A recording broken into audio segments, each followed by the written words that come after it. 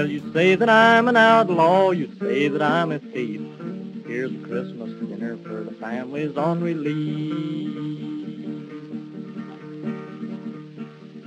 Now as through this world I ramble, I see lots of funny men. Some will rob you with a six-gun, some with a fountain pen. And that was a little snippet from Woody Guthrie's ballad, Pretty Boy Floyd, which includes that reminder that I've made here before, which is relevant to today's conversation. Some will rob you with a six-gun, and some with a fountain pen. And in today's case, the fountain pen was the one used by the GOP and the president to sign what I like to call the GOP tax robbery bill. The tax cuts that shoveled hundreds of billions of dollars into the hands of the very rich and corporations. And guess what? It's worse than you imagine, which is what we're going to talk about today. I'm also going to be talking to a progressive woman candidate who is looking to run and defeat Texas Senator John Cornyn. This is Jonathan Tassini, and this is the Working Life Podcast for January 8th, 2020. A reminder, as usual, that the podcast is sponsored by the American Postal Workers Union, which fights for dignity and respect on the job, and decent pay and benefits and safe working conditions for its 200,000 United States Postal Service employees and retirees and nearly 2,000 private sector mail workers. You can hear this podcast all over the internets, like the Progressive Radio Network Thursdays at 6 p.m., or if you prefer, on Spotify, Stitcher, iTunes, you name it. We depend not just on our large sponsor, but small financial supporters like many of our listeners. So please go over to workinglife.org, click on the podcast tab. I know you've heard this before, and I know you're going to do this today. And you're going to find that link to Patreon. And you're going to go over to Patreon, and we thank you in advance, and become a small financial sponsor of the show at whatever level you can afford. Now, no one listening to this show will doubt what I say now. The GOP tax bill was a fraud, passed with an astounding, even by Washington elite standards, an astounding mountain of rhetorical lies. You may remember the main lie, right?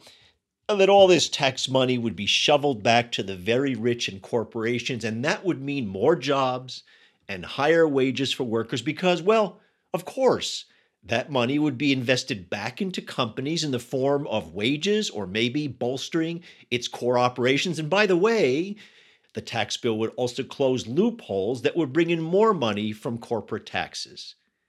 I mean, you did know this was a lie, right? I mean, a big lie.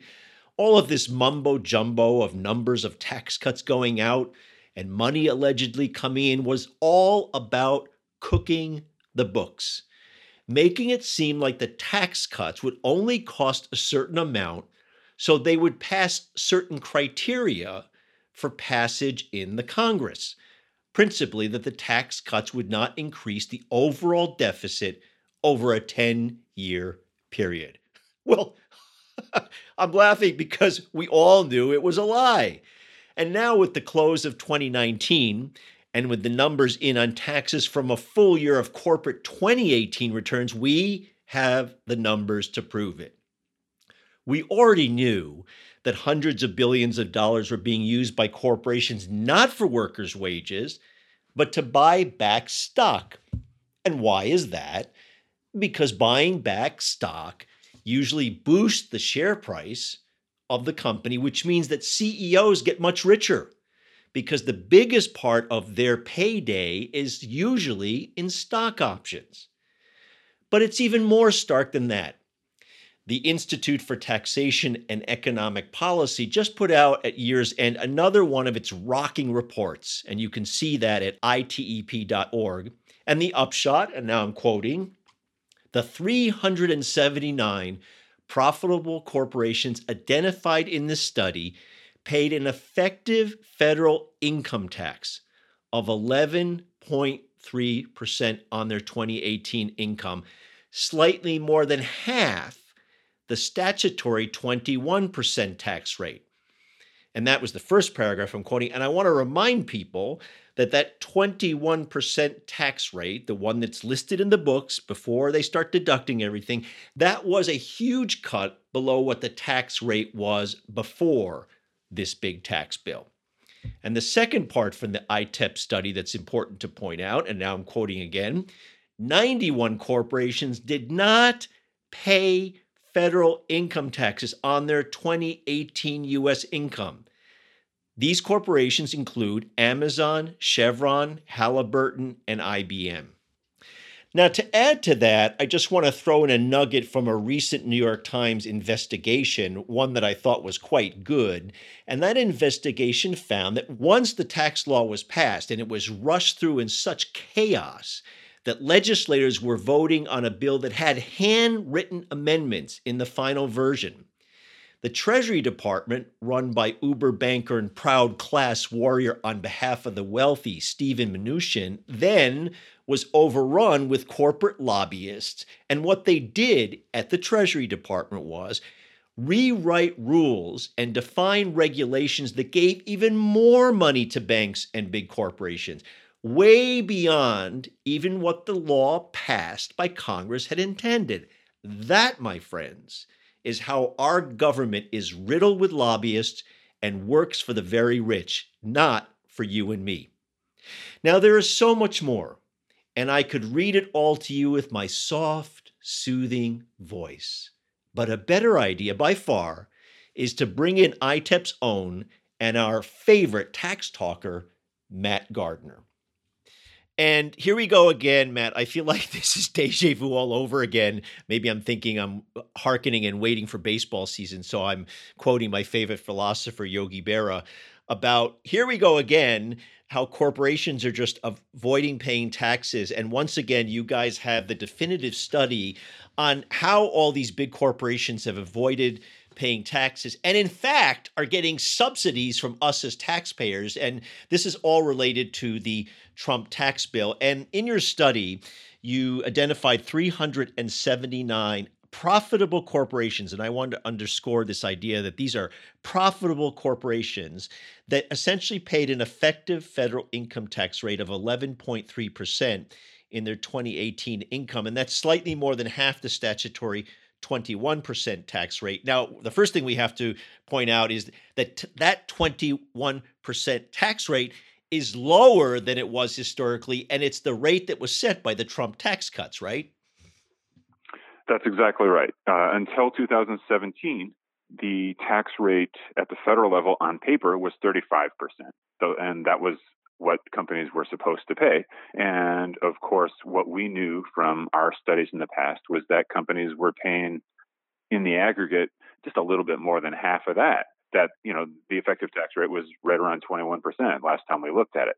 And so the hope when Congress declared its intention, and President Trump did too, to cut the statutory tax rate almost in half from 35 to 21%, was that if you're going to cut the rate that far, the least you can do is act responsibly and make it so that the sticker price is really what people are paying. So instead of exempting half your profits from tax, you're paying tax on basically all of your profits. And what the new study we just put out shows is that Congress appears to have made virtually no progress on that front. Then and now, companies are avoiding roughly half of the tax they ought to be paying through these various legal tax breaks. I'm shocked that this is happening. And so I thought, and I'm laughing because it's so outrageous. It's laughable. But I want to focus on the second bullet point in your study and the chart, the terrific chart. As usual, you guys do amazing charts that really break this down. The 91 corporations that did not pay federal taxes on their 2018 U.S. income. But in the chart, you actually have it headlined 91 companies paying zero or less in federal income tax. And the focus to me is less because essentially what is happening, all these profitable companies in this chart, these 91 companies, JetBlue Airlines, and I'm just going to cite a few, Levi Strauss, FedEx, Chevron, Delta, Netflix, which is making money hand over fist, MGM Resorts, which runs casinos in Las Vegas, Starbucks, and of course, Amazon, we essentially are giving them money back, right? When we subsidize them, when they're paying a rate minus in your chart, we're giving them money back. That's exactly right. And if you think about it more broadly, uh, these companies as a whole, abstracting beyond the zero tax companies and going to the whole bucket of them, they avoided $74 billion of corporate income tax. That's what they would have paid if they all paid 21%. And when you talk about numbers that big, well, you know that our deficit last year was about $1 trillion, and 74 billion isn't, it's only less than 10% of that, but it's still a big chunk of it. And when the numbers get that big, when the revenue loss gets that big, it is hard to argue with the idea that in the end, someone has to pay for it, and it's going to be somebody else. It's going to be you and me. Maybe it's going to be smaller businesses. More likely, given the proposals we've heard from the Trump administration lately, it's going to be harmful cuts in safety net spending or in any number of public investments that we all value. But it has to come from somewhere. And now to even telescope further down and cut a smaller slice, and you have another great chart about this, which are the 25 companies with the largest total tax subsidies. The three ones at the top are not surprising because we're going to talk about this in a second about how these regulations were actually then drafted once the law came into effect. The three ones that got the biggest tax breaks are Bank of America, JP Morgan, Wells Fargo. That's for a total of a little bit above $12 billion. And then just below them is Amazon, run by Jeff Bezos, the richest guy in the world.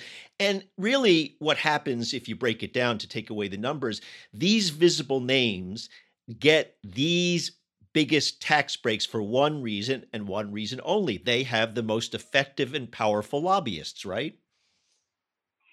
In most cases, that's absolutely right. I mean, they're also the biggest. So, Walmart's on the list and they pay a pretty high tax rate, but they still have a huge amount of tax subsidies because they're big.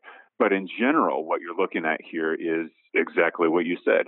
Companies that have used their lobbying prowess to get a bunch of tax breaks enacted that narrowly benefit them or their industry. And so, Bank of America alone getting $5.6 billion of tax breaks out of the $74 billion we identified. JP Morgan, Wells Fargo. I mean, this is a pretty clear indicator that the benefits, just as the benefits from corporate tax cuts accrue narrowly to the 1%, the well-off shareholders who own most stocks, these tax cuts also accrue narrowly to a very small number of the very biggest corporations. It's not evenly spread among the Fortune 500 community by any means. And there's a moral argument here, a moral outrage that I often focus on, and especially when you're talking about an 11.3% effective tax rate, which, as you found in this study, is the lowest effective tax rate in the last 40 years. And that's morally outrageous, and we're going to circle back to it. But I think you make a really good point that's about the economics here, and in fact, about the competition between companies. And you cite here in the study that what happens when you create these loopholes in the tax code, you create, and I'm going to quote now, huge economic distortions by giving some companies a tax advantage over their competitors. So there's got to be some competitors out there who must be pissed off when they see these numbers. I think that's right, although they generally tend not to express it when they put out these studies. I'm sure they have another means of doing so. But yeah, I mean, I think that's a pretty fundamental point. If you took a poll of the architects of corporate tax cut and asked them if they believe in free markets, they would, I imagine, all say they do. They believe these are fundamentally important. And yet, when you structure the tax system in a way that disproportionately benefits certain industries or certain firms in a given industry, you're destroying the level playing field. You're giving companies a competitive advantage based entirely on the tax laws. And, in some cases, as is the case with Amazon, for example, that's a company that has really structured their entire economic strategy for decades around tax avoidance. But even when it's not the main motive, tax incentives, tax cuts, tax breaks for specific companies create economic inefficiency by encouraging companies to do things that common sense and the markets told them not to do. Right. And then, as you point out, that disadvantages other companies. And then that translates, frankly, into when I think about this to workers, because those companies who then are in a competitive disadvantage, the first thing they're going to do is not take it out of the hide of the CEO, who's still going to make millions of dollars in pay and benefits. They're going to go to the rank and file worker and say, we're going to cut your health care. We're not going to give you any raises. Yeah, that's certainly plausible.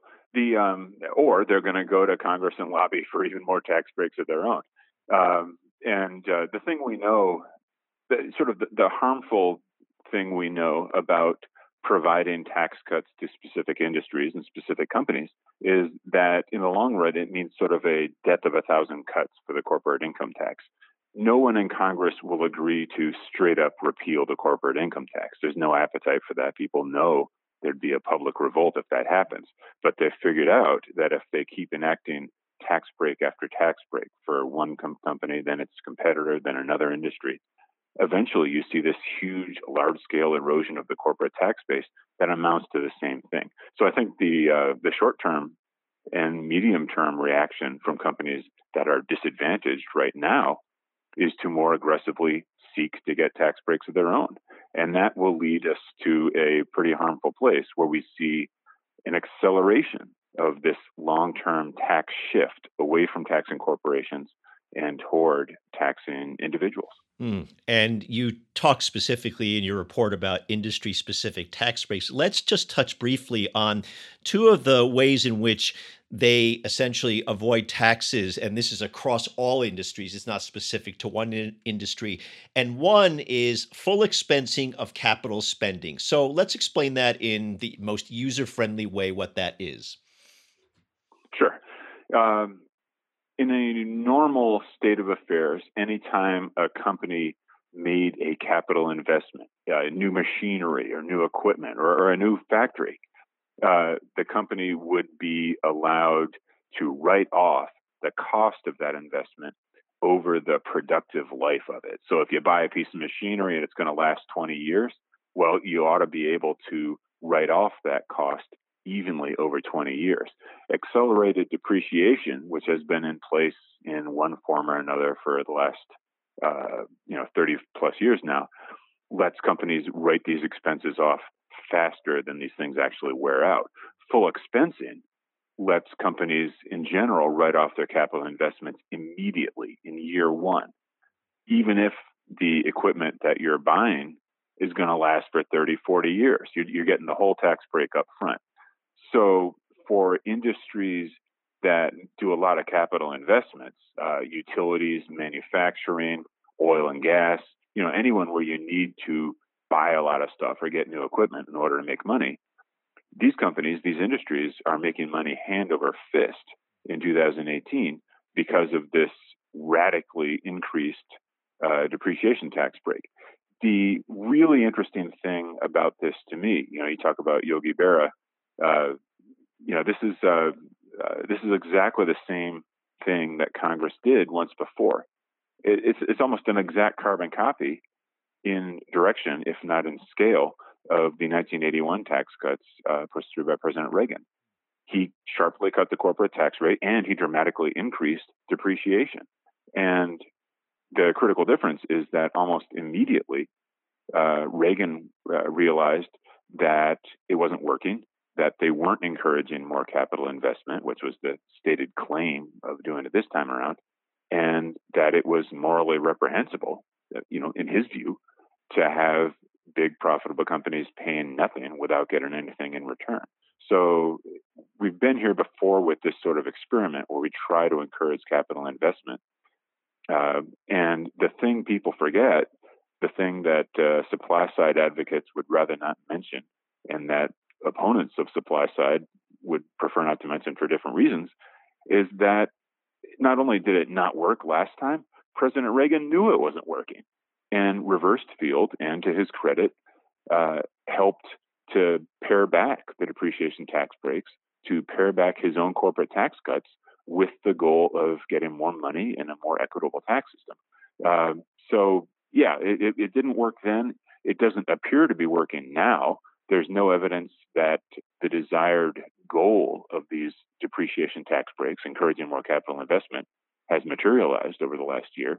We're seeing roughly the same level of capital investment that we were before.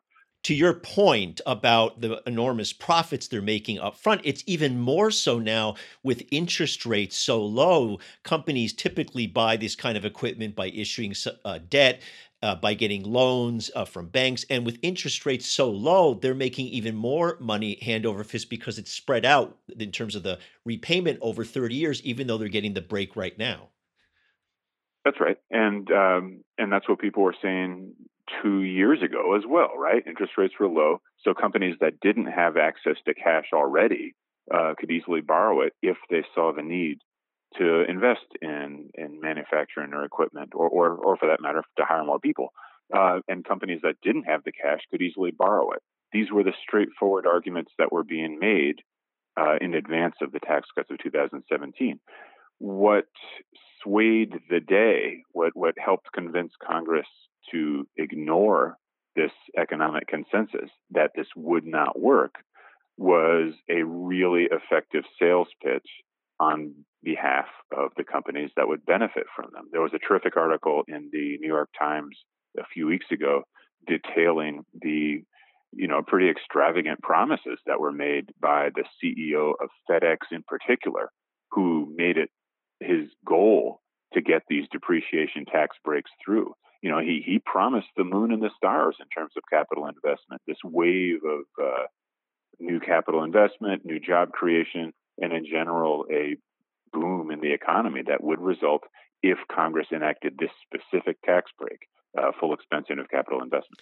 And those lies, if I can use that expression, were also a central part of the way in which the Republicans sold the entire tax bill, especially Donald Trump sold the tax bill to the people, saying there was going to be all this money that was going to go to create jobs. And we know, because you guys did the study, you and I talked about this on this podcast some time ago, most of a huge chunk of that money went, in fact, to stock buybacks. And the people who really benefit from the stock buybacks are the CEOs, especially, and shareholders, but especially the CEOs, because when the stock goes up, as you well know, they get more money, they earn more money because of the amazing stock options they have, which is a great transition to the second point that you made in this study, that stock options are another place in which this scam happens, the way in which essentially corporations reduce their tax liabilities. And explain that briefly. Sure. When companies pay their workers in cash and salaries, the way most of us are paid, they are sensibly allowed to write off salaries as a deductible expense, as a cost of doing business. When companies pay their workers, and especially when, as this happened a lot in the last couple of decades, when they pay their high-paid executives in the form of stock options rather than cash, stock options being the option to buy stock at an artificially low price, companies are also allowed essentially to pretend that that is a cash expense, that a dollar of stock out of their pockets is really they're spending a dollar. We know that's not the case, and is nowhere near the case. But because we allow it to happen, companies that have focused on rewarding their CEOs with and their high-paid executives with stock options are able to substantially reduce their taxes overall. Amazon is a big example of this. Facebook historically has been a heavy user because they relied heavily on stock options as well. So it really is a phantom cost. It's not a real cost reducing available cash for these companies, but they are allowed to pretend that it is for tax purposes. Mm. Okay, so now the second part of how I want to address this with you and really dig into this is the recent article in the New York Times. This is a different article. This was just recently, that looked at how the tax bill and the outlines of the tax bill, how they were actually implemented at the administrative level. Now, we know the whole tax bill process, the legislative process, was entirely chaotic. I mean, they pulled this bill together in a few weeks. I remember the famous picture that Dick Durbin, the senator from Illinois, posted a photo. He tweeted it that showed that literally the tax writers had written in longhand in a number of the sheets of the tax bill. They wrote in longhand some of the provisions, and you could barely read it, actually. And that's the way in which legislators, people in the Senate and certainly in the House, but certainly people in the Senate, were asked to vote on the bill with additions made in longhand. But so let's put that aside. It was a chaotic process.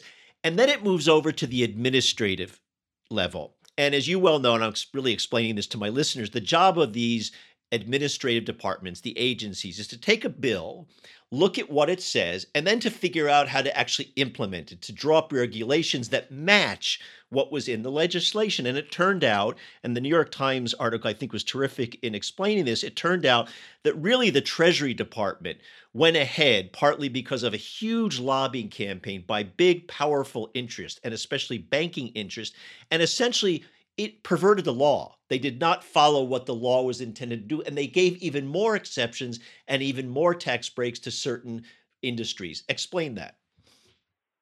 Sure. Well, there's two parts to this story, and I think you just alluded to both of them. One is the very hasty and poorly thought out and poorly vetted way in which this legislation was drafted and rammed down the throats of Congress. There was, those of us who were awake for 20 hours of the day during that week when they were really putting it all together can attest that there was not a whole lot of thought given to the process. Somebody had to have all the fun, Matt. So you had to do that, for staying up for 22 hours. That was your job. You got to have all the fun. Well, I think the folks who were writing the bill were up as well, but they weren't thinking as hard about it. And in a lot of cases, they just didn't spell things out as well as you needed to have an implementable law. Under normal circumstances, when Congress goes through the hearing process and debates every element of legislative intent, you still end up with cases where the IRS and Treasury are required to fill in some blanks. That always happens. But here, what happened was that the sketchiness, the lack of detail and legislative intent and legislative history, because the thing happened so quickly, left Treasury with a lot of room to interpret things as they saw fit, and in some cases, as this New York Times article describes, to pretty much make new law on their own, and to write the regulations implementing these complicated new tax changes in a way that actually made the tax cuts bigger. That's the finding of the New York Times report. What makes this especially troubling is that, as you know, one of the biggest features of the new tax law is a move to what's called a territorial tax system, where instead of trying to make sure that companies don't ship their profits tax-free into tax havens, we pretty much say we're not going to try to tax any profits that companies shift offshore. And the only safeguards against that, there are two new features, two new backstops, GILTI and BEAT, they're called, both acronyms, that are designed to make sure that companies pay a little bit on their offshore profits, that they're not just completely making money with intangible profits offshore in the Cayman Islands. And so there was intense interest for the last couple of years in whether these backstops would work, whether we'd have some kind of thing preventing companies from avoiding all income tax offshore. And as it happens, these two provisions, these two super important safeguards, were the focus of this lobbying blitz over the last 2 years. Companies, industries, especially banking, as you mentioned, tried very hard to make sure that when the regulations were written that implement these safeguards, they were written in a way that would basically defang them, that would make it so that they did, in fact, allow companies to engage in the same sort of offshore shenanigans they were doing before the tax code was passed. And the story the New York Times tells pretty convincingly is that through a full court lobbying blitz, a number of industries were able to get Treasury to write the regs in a way that effectively enacted a whole new set of tax cuts and let industries, banking in particular, off the hook. And just so my listeners understand, the acronym that Matt was referring to, the two of them, were BEAT, B-E-A-T, and that stands for Base Erosion and Anti-Abuse Tax. And the other one, GILTI, which is actually G-I-L-T-I, stands for Global Intangible Low Taxed Income. And it's almost Freudian, I think, to call it GILTI, because it really gives you a sense of dealing with these companies that are really guilty of this kinds of tax evasion. But what was interesting in the New York Times story, and please do add to this, is they described in detail the actual players in this. And it turned out that one of the top people at Treasury, who was essentially doing the bidding of these corporations who are in this full court press, for decades, his job in the private sector was, in fact, to advise companies how to avoid paying taxes. And so he ran, among other places, to the Treasury Secretary, Steve Mnuchin, who, as we know, comes out of the banking sector. And they concocted, along with other top officials, what you just described, a whole new set of rules that essentially end up exempting many industries, including Mnuchin's own friends in the banking industry. Now, you cannot describe the sort of inside lobbying and the corruption, essentially, that happens in government any better than this example. I think that's exactly right. And any sensible person's definition of the swamp that President Trump proposed to drain, would come right to this revolving door between lobbying and government. And when you see people parachuting directly from bank lobbies into the Treasury's Office of Tax Policy to write the regulations governing the taxation of banking, that's as swampy as it gets. And it's, no one would view it as a remotely ethical way of doing things. But it's low profile. It's way beyond the radar of most people. And they got away with it. Wow. It was a heist almost in broad daylight without using guns. It was using the power of the pen, as Woody Guthrie used to sing. The last question to you, and this is really the big picture issue, is, as you well know, when the tax bill was being debated, there was a requirement that the cost of the tax bill be less than $1.5 trillion over 10 years. But essentially, that was in order for it to pass muster with all sorts of congressional regulations, which we won't dig into the weeds on. People are just going to have to trust us on that here right now. But essentially, what has happened with all that we just described is the cost of that tax bill is much higher. So it essentially violated the terms of the way in which it was passed. Not to mention, it is now then putting more burden on the average working person, right? Yeah, I think that's exactly right. And the clear conclusion, even before this New York Times article uncovered, the scale of what's been going on with the regulations, there was always a suspicion that the revenue estimates, official revenue scores from the tax bill were unnecessarily optimistic. And of course, we knew that there was this classic, I don't want to call it classic, this awful but now traditional accounting move where Congress made all the tax cuts on the individual side temporary to go away in 2025 while making the corporate ones permanent to help fit all these tax cuts in the $1.5 trillion box. So the accounting was pretty shady to begin with. It was already clear to anyone who's been around the block that the 10-year cost was going to be bigger than the allowable $1.5 trillion. And the clear message that this latest story sends is that this hole may be even bigger than anyone had anticipated. And yeah, there's no question that in the long run, this missing revenue, this imbalance between revenue and spending will come out of the rest of our pockets because there is no more progressive approach to taxation than the corporate income tax. Anything else you can choose is going to put a much bigger impact on middle and low income families than the corporate income tax. So the big losers out of this shift is everyone other than this small cadre of Fortune 500 corporations.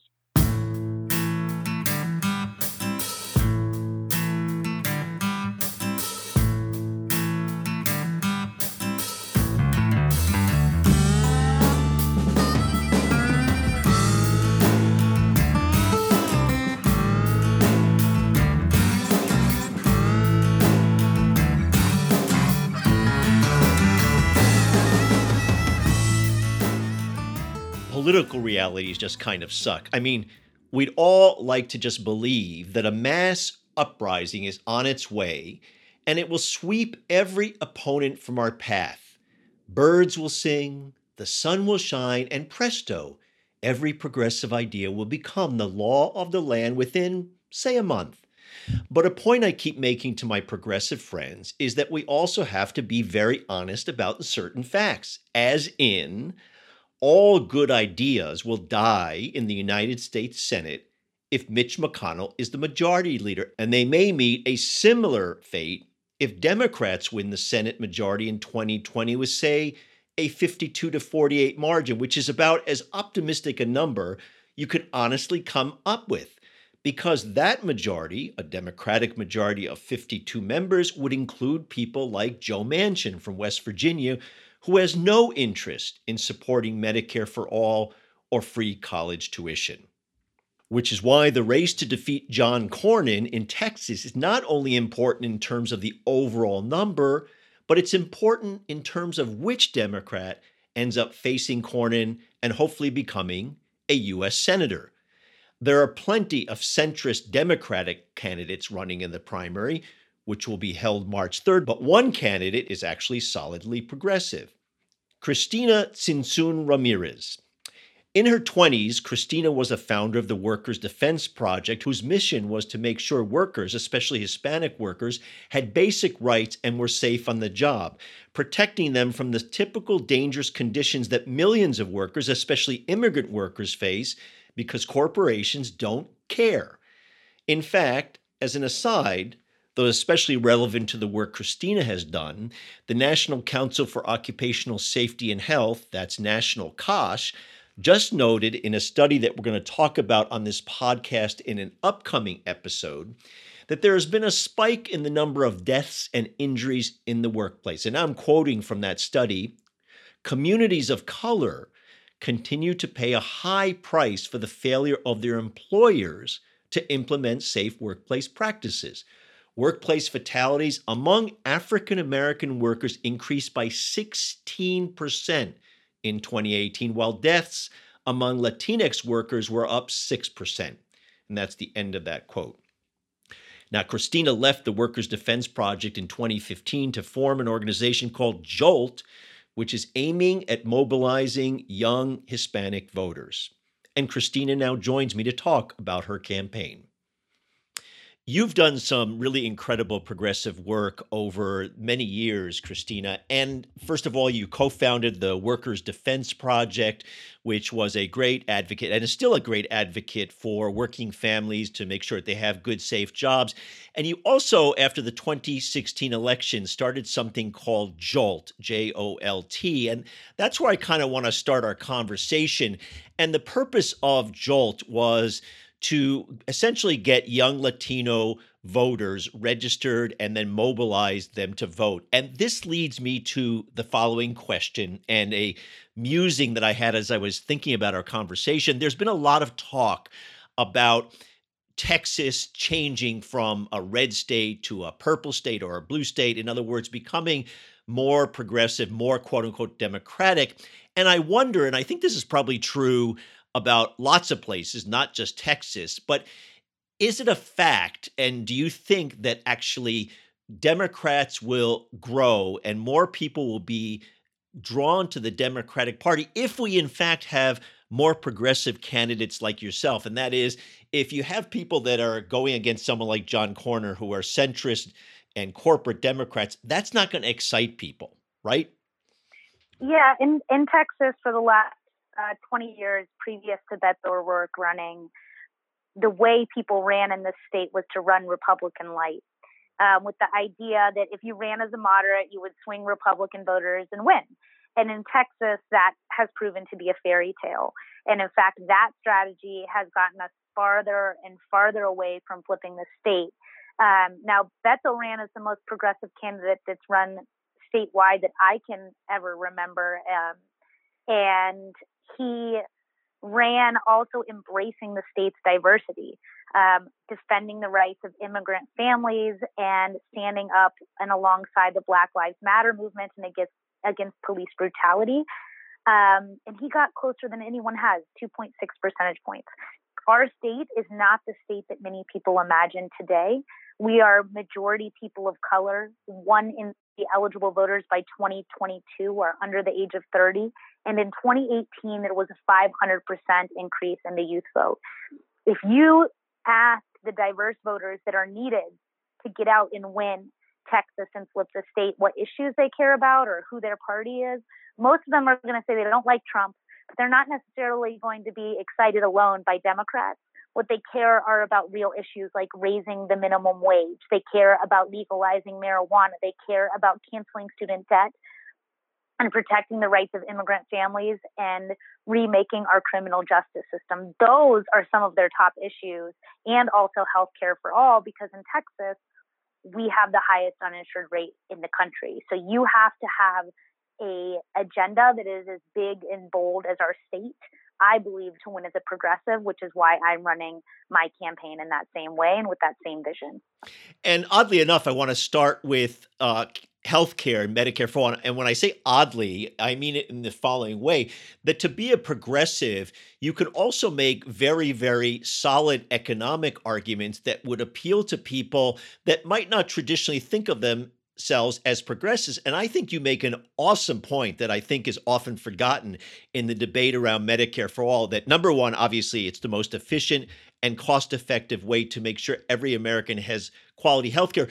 But what has always blown my mind is, why isn't there a massive outpouring of small businesses and even big businesses who say, we need Medicare for all because we don't want to just keep dumping money down the drain that should go to all sorts of other things like wages, for example. And instead, we're dumping it into healthcare costs. And you make this excellent point that, in fact, those folks can be allies because they don't want to have to spend all this money on healthcare costs, right?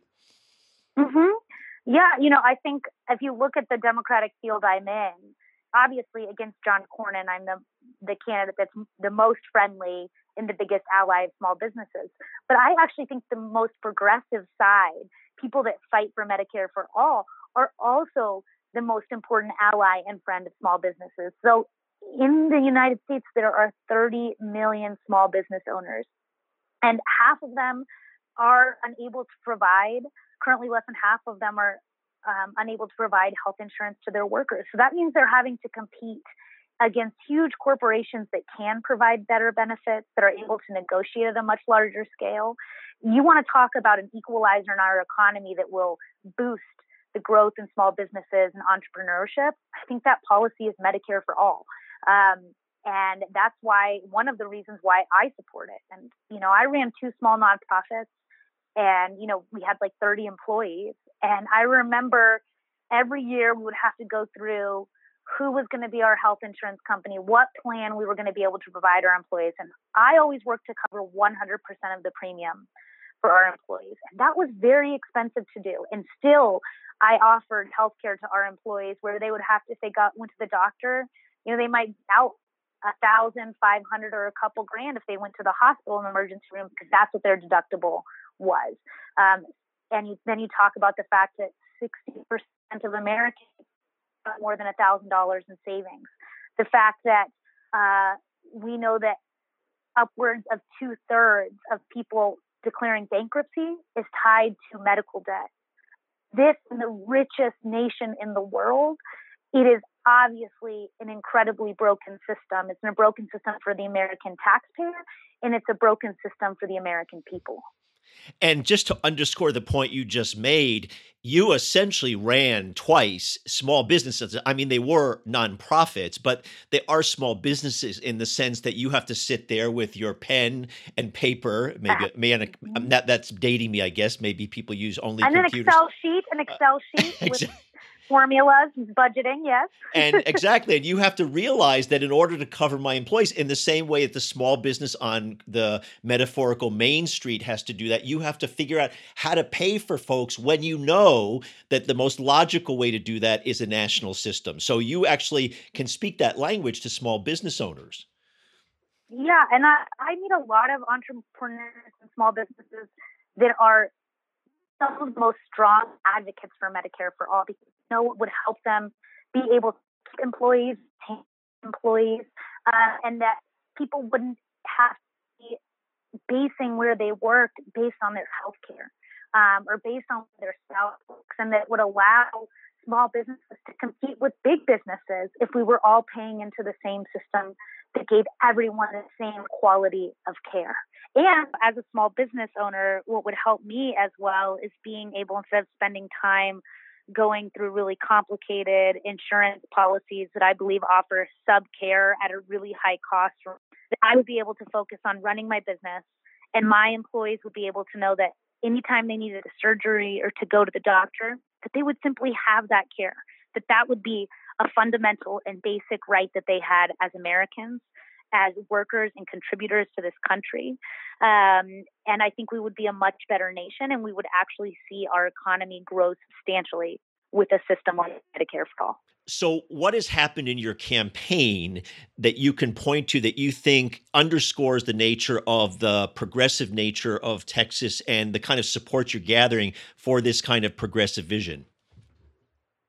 I'm really proud that I have the support of people, political legends like Jim Hightower, and then young Latinos that have never been engaged in politics before. They may not even, some of my supporters, be able to tell you who John Cornyn is. If you put him up in a lineup, they wouldn't even know who he was, but that they feel motivated and mobilized and seen by someone running for office for the very first time in their lives. And I'm talking, abuelita, grandmas, in their 60s, people that I've visited in the Valley, which is our border part of the state, to young girls in Dallas, children of immigrants that, were crying when they met me because they felt like they actually had the power in their hands to transform Texas, because no one that has run for office has truly told them that. We assume, especially amongst the Latino population, that they know they are this sleeping giant in Texas. In my experience, many Latinos think we make up 10 or 15% of the state's population because we are consistently under attack, consistently made to feel like a minority in our own state, in our own home, made to feel like outsiders. And what I tell the people that I go reach is that we are under attack and under assault because people fear our power. And they should, because we are determined to come together and change not just Texas, but the entire country with it. Now, another area where it seems to me that you are potentially not only the advocate for workers, but also against small businesses, the whole community, is the issue of trade. And it is always fascinating to me that Republicans and corporate Democrats all talk about how they are for small businesses. But when you actually look at the trade agreements, and I've looked at this stuff going back to the old NAFTA, not just the remade NAFTA that they've just come to an agreement on, but all those trade agreements essentially are about protecting big business and big corporate interests, especially big finance, big capital, big pharmaceutical companies. And so when you talk about a smart trade policy, how do you view as a senator what you would be pushing for, and where would you make those kinds of changes that would really do better for all people? Yeah, you can look at something like the North American Free Trade Agreement. I really saw the impacts of a policy that is led purely on what it will do for large-scale corporations and not for working people and not for the environment. So I worked for a time period with the United Auto Workers and saw the long-term impacts that NAFTA had on good manufacturing jobs in our country that were shipped abroad. And then I also worked with immigrant workers and saw how we decimated the agricultural communities of Mexico by flooding the market with cheap corn that then made people have to migrate to the United States to survive economically. It's really clear. Trade can be good, but it also, at the negotiating table, has to be the interests of workers, of unions, and protecting the environment. But trade, where the purpose isn't just about, again, the profit margins of corporations, but making sure that we are supporting good local small businesses, that we are understanding the long-term impacts on workers and families and the environment. That if you look at trade policies and that are being looked at, like by Elizabeth Warren, I think has thought through really smartly how we change our approach to trade that's also what I want to do, because I think Texas obviously is one of the states that has the most invested in making sure we have better sound trade policy on both sides of our border and across the globe. You touched my own heart when you said you had worked for the United Auto Workers, because I'm a proud UAW member. I have been for Great. over 20 years. But the point you made is really important, that these economic issues are very tied to immigration, and it's tied to our foreign policy. Trade is at the heart of that, that if you impoverish people on one side of the border, especially in Mexico, and you pointed out what happened under NAFTA to small scale farmers, then if they're thrown off their land, they're looking around and they're saying, what can I do to have my family make a living and make sure they survive? They're going to want to migrate to another country. People don't leave their homes usually because they want to. They flee their homes. They migrate in mass numbers, largely because of economic or political necessity. Sometimes they're political refugees, but oftentimes they're economic refugees. And certainly NAFTA and all these trade agreements prove that. Yeah, if we look at the years when we saw the largest increase in migration from Mexico to the United States, we're looking at post-NAFTA years. We're looking at the years when we transformed agricultural communities across Mexico with trade policies that sounded really smart for benefiting large-scale corporations in the United States, but we didn't think about the impact for Mexican farmers. Farmers' unions were excluded from being at the negotiating table with NAFTA. If any trade policy that I want us to look at rewriting is going to make sure that there are unions for agricultural workers, for manufacturing workers, environmentalists sitting at that negotiating table, making sure we think through the long-term impacts and the short-term impacts and benefits that we could have, not just for corporations, but for people and our planet. And as a United States Senator, you will have a big fight, as big a fight within the Democratic Party, as you well know, because unfortunately, many of these trade agreements, especially in the United States Senate, had a lot of support from Democrats, from what I call centrist or corporate Democrats. And they made the argument that somehow this was good for everybody. But of course, it benefited big corporations. And I'm thinking including the current minority leader, potential majority leader, Chuck Schumer. He's been in favor of many of those trade agreements too. So that's going to be a fight you're going to have in your own caucus. But we'll wait for that day when after you're sworn into office. I do want you to put on your hat as the Workers' Defense Project person, the organization that you co-founded. And you mentioned it on your website. A couple of things that I wanted to touch on. First of all, that we need to raise the minimum wage to $15 an hour. And you also added we have to ensure that it is tied to inflation. And I want to just play a little bit of a counterpoint to that to me, tying the minimum wage, even if it gets to $15 an hour, to inflation is not good enough. Because if you look right now, inflation is quite low, but people still can't pay their bills because housing is going up, food costs are going up. So I would argue that just tying it to inflation is not good enough. What's your thought about that? The minimum wage, when we talk about making it $15 an hour, we've been talking about that for several years. In Texas, our minimum wage is $7.25 an hour. We need to raise the minimum wage, but it has to be a living wage. And it can't be based on the political will or desires of people seeking elected office or corporations. It has to be based on the needs of the American people. And there are different ways to explore how we do that and how we get to that figure. But I know that I'm proud that Democrats are finally talking about how we have a living wage instead of just a minimum wage. The fact, again, that 60% of Americans don't have more than $1,000 in savings. What I think Democrats failed to understand, some Democrats, is the deep economic harm and pain the majority of Americans experience and live every single day across this country.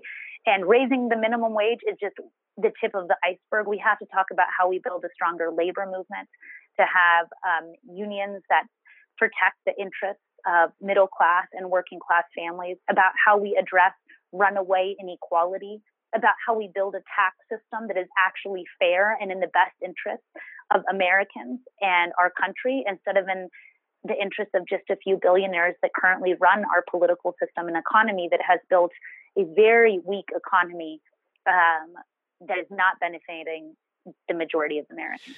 And you're absolutely right. The minimum wage is just the tip of the iceberg, because actually the minimum wage, if you look at productivity over the last 20 or 30 or 40 years, should actually be above $20 an hour. But what you did, I think, quite well is underscored the point about unionization, because really, and I know you know this as coming from the Workers' Defense Project, really only having a union provides a real living wage, because as we know, looking at lots of communities around the country, whether you go to coal mining communities or steel workers or public employees, those are the folks that are getting what we could consider a living wage with benefits, healthcare coverage, and so on, right?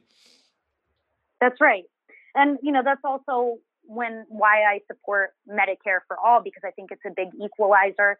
It helps Americans focus on increasing their quality of life. When I go to Washington, I really want us to start talking about how we measure how well our economy is doing, not just based on how well big corporations are doing, but by how well ordinary people are doing. How much does the average American have in savings? How much do they have in their retirement account? How much free time do they have to spend with their families and children? That is the kind of economy that I care about, is an economy where people have a strong social safety net, where they are able to support their families and communities. They're not having to work multiple jobs or be working 60 or 80 hours in one job.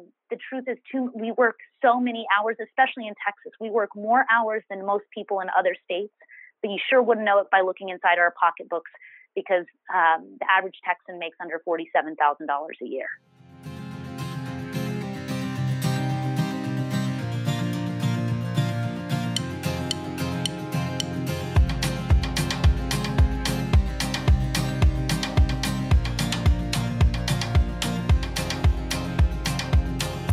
Well, that'll do it for this week's podcast. Thanks to my guests, Matt Gardner and Christina Tsinsun Ramirez. Our audio editor, as usual, is David Hebden. Thanks to our major sponsor, the American Postal Workers Union.